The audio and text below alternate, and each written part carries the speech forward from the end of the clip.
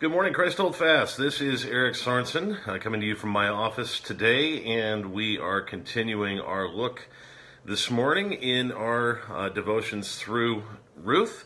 We're in the last chapter of Ruth chapter 4. Short book, but packed full of much, and so we've been able to stay in this book for a while, and I'm really looking forward to sharing with you some of the insights that God has given me today in this passage.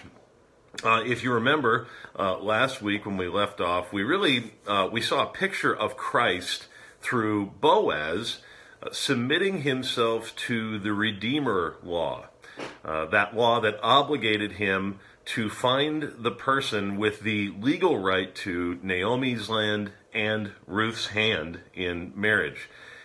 And as we saw, in fulfilling that law, it could have come at a great personal cost for him. Namely, he could have lost the woman that he had fallen in love with. If this other person at that time had decided that he wanted to be the redeemer of land and of Ruth, then it would have been his legal right, and Boaz would have been out of luck. But like Christ, Boaz walks with integrity. He trusts God, and the man ends up saying, I will go ahead and let you have Ruth as your wife, and I'll let you go ahead and purchase the land to be Ruth's redeemer and provider. And so that's sort of where we left off. Now we're in verse 7, and it begins like this. Now this was the custom in former times in Israel concerning redeeming and exchanging. To confirm a transaction, the one drew off his sandal and gave it to the other. And this was the manner of attesting in Israel. So when the Redeemer said to Boaz, buy it for yourself, he drew off his sandal. Then Boaz said to the elders and all the people, you are witnesses this day that I have bought from the hand of Naomi all that belonged to Elimelech and all that belonged to Chilion and to Mahlon, also Ruth the Moabite, the widow of Mahlon. I have bought to be my wife, to perpetuate the name of the dead in his inheritance, that the name of the dead may not be cut off from among his brothers and from the gate of his native place. End of reading. Now, there's all sorts of things that we just read that if you don't read it in the context, in the light of the rest of the story, and you don't have a little understanding of the way things may have been done in those days, you're just kind of going to go, I don't know what you just read. So let me try and uncover some things that might be hidden. First of all, we don't know much about the reason for the handing over of one's sandal in that day, in this sort of redemption ceremony, except that it was obviously some sort of legal binding symbol. Similar to what we might think of as a handshake, the way a handshake was seen back in the day, or maybe a contract today. It was, this is a man's word. It was done in front of witnesses so that all could see, so that they could be held accountable for keeping their word.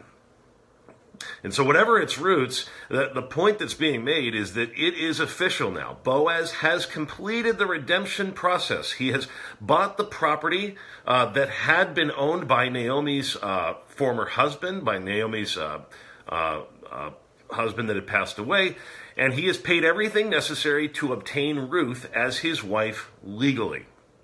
And there are, I think, three highlights of this transaction, this purchase, that need to be noted before we go on any further and really conclude the chapter next week, in which I think, once again, through Boaz, we really see a wonderful picture of Jesus. And so, first of all, the thing I want you to notice is that redemption is costly. We don't know exactly how much Boaz has to pay in order to redeem Ruth and to buy the land from Naomi's family, but we do know he had to pay.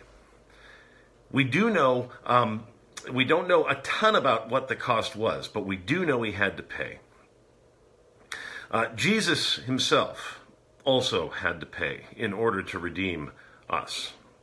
He had to give his life up as a ransom in order to buy us back, the scriptures say, from eternal death and from sin's power and from Satan's domain. As Jesus said, for even the Son of Man came not to be served, but to serve and to give his life as a ransom for many.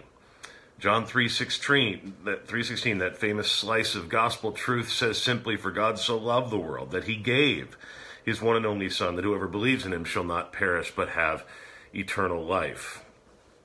Oftentimes, it is said that salvation is totally free, and you know what? For us, that's true. It is. It's free. We don't have to do anything. It's apart from works. It's apart from our ability to do a thing.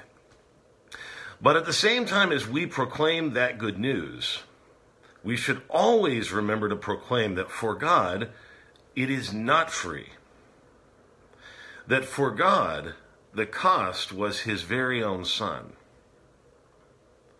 Martin Luther said it this way, quote, "Although out of pure grace God does not impute our sins to us, he nonetheless did not want to do this until complete and ample satisfaction of his law and his righteousness had been made.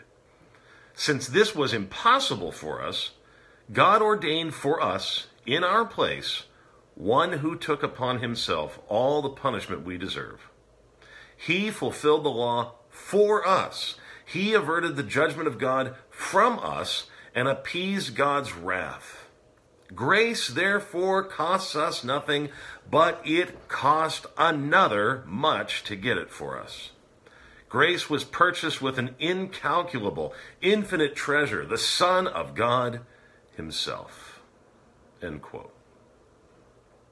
Your sin, my sin, incurs such a heavy debt that the precious blood of Jesus Christ has to be shed in order to pay it off. As Romans 5:6 says, "For while we were still weak, at the right time, Christ died for the ungodly. For one will scarcely die for a righteous person, though perhaps for a good person one would dare even to die. But God shows his love for you and me in that while we were still sinners, Christ died for us." Redemption is costly, and that's why at the end of it all, Jesus uses an accounting phrase, tetelestai, paid in full. It is finished. He's done it, but it cost him everything. That's the first thing we note in this passage. Second thing, redemption makes us a bride. As a result of the price that Boaz pays for Ruth, she is now his bride. And the Bible teaches in many different places that because Jesus has bought us, we, the church, actually are his bride too. If you look at Revelation 19, verse 7, or Revelation 21, verse 7, you'll see that. As a man, I have to admit, this picture was a little strange to me when I first became acquainted with it. But over the years, especially since I've been involved in weddings as a pastor, I have really grown to love the imagery of Christ being our groom and me being his bride. The way the Bible paints the picture for us as the church is that we are currently sort of engaged or betrothed to be married to our Lord. And, I just can't help but think of how engaged people act before they are to get married. Frankly, I've been around them a lot because I've done a lot of premarital counseling, and they're kind of ridiculous and silly with anticipation, and there's constant planning going on, and there's just so much joy at thinking about what is going to happen the day that they're married and the day that they finally get to spend their whole life together. And that is the way that Jesus wants us to think about how he looks at us. That he's going to prepare a place for us right now, and that what he's doing is with deep anticipation planning that great day, that wedding feast when we'll finally be with him forever at his second coming, when he'll take his bride to that marriage feast in celebration.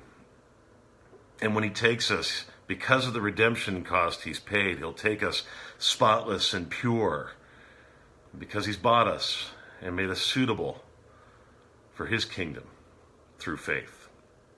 Last part. Redemption makes you a part of God's family. It's interesting, once Ruth is bought by Boaz, of course she's brought into the larger family. And when you get to verse 13, which we didn't read today, she isn't referred to as Ruth the Moabite, but simply Ruth. one of the things that is rejoiced over constantly in the New Testament, frankly, rejoiced over much more than we tend to do it, is the fact that Gentiles, those outside of God's covenant people Israel, like Ruth and like most of the church today, were made eligible for God's kingdom through Christ's redemption. In one particular passage found in Ephesians 2, the apostle excitedly writes, he's really pumped up about this. He says, but now in Christ Jesus, you who once were far off have been brought near by the blood of Christ. For he himself is our peace, who has made us both one and has broken down in his flesh the dividing wall of hostility by abolishing the law of commandments and ordinances, that he might create in himself one new man in place of the two, so making peace, and might reconcile us both to God in one body and through the cross, thereby killing the hostility. Because of the redemption that was paid by Jesus, he makes us a part of God's family. I have to say, I think a message about a God who makes it possible for those outsiders, those people without a strong family, for those people that have no family, to be a part of a family may indeed have quite a bit more relevance than we recognize. We live in a world in which the family is just so fractured, and people long for something like it, something like a real family. I saw this all my life. I grew up in a great family. My parents were around and were together. Unfortunately, most of my friends growing up did not come from a home that had that kind of stability. And here's what I saw as a kid. There were friends of mine that would come over to my house, and even if I wasn't there, would still want to come in and hang out with my mom and dad. Why was it? They craved being a part of a family. Many times I can remember many people saying, I didn't think that this existed. I thought it was only on TV. Now, my parents were not perfect, and my family was not perfect. But it's just to say that people, they crave community. They crave family. If you look at documentaries about gang members and why they join up with gangs, why is it?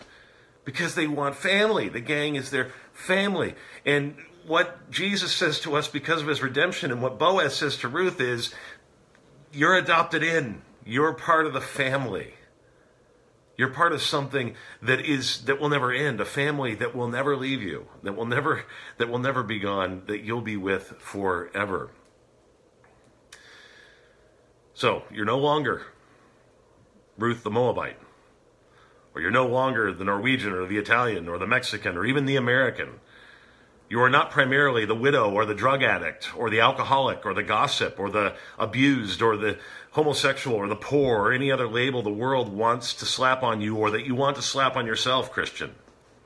Those things, those parts of your identity might be part of who you are, but you primarily are the bride of Christ, covered in the pure white righteousness of his wedding gown, made part of his family forever. That is who you are, first and foremost. And it is that way because Jesus has done everything to redeem you. You have taken his name now. You are a Christian. I hope you have a wonderful week. I hope that encourages you. God bless you. You redeemed ones.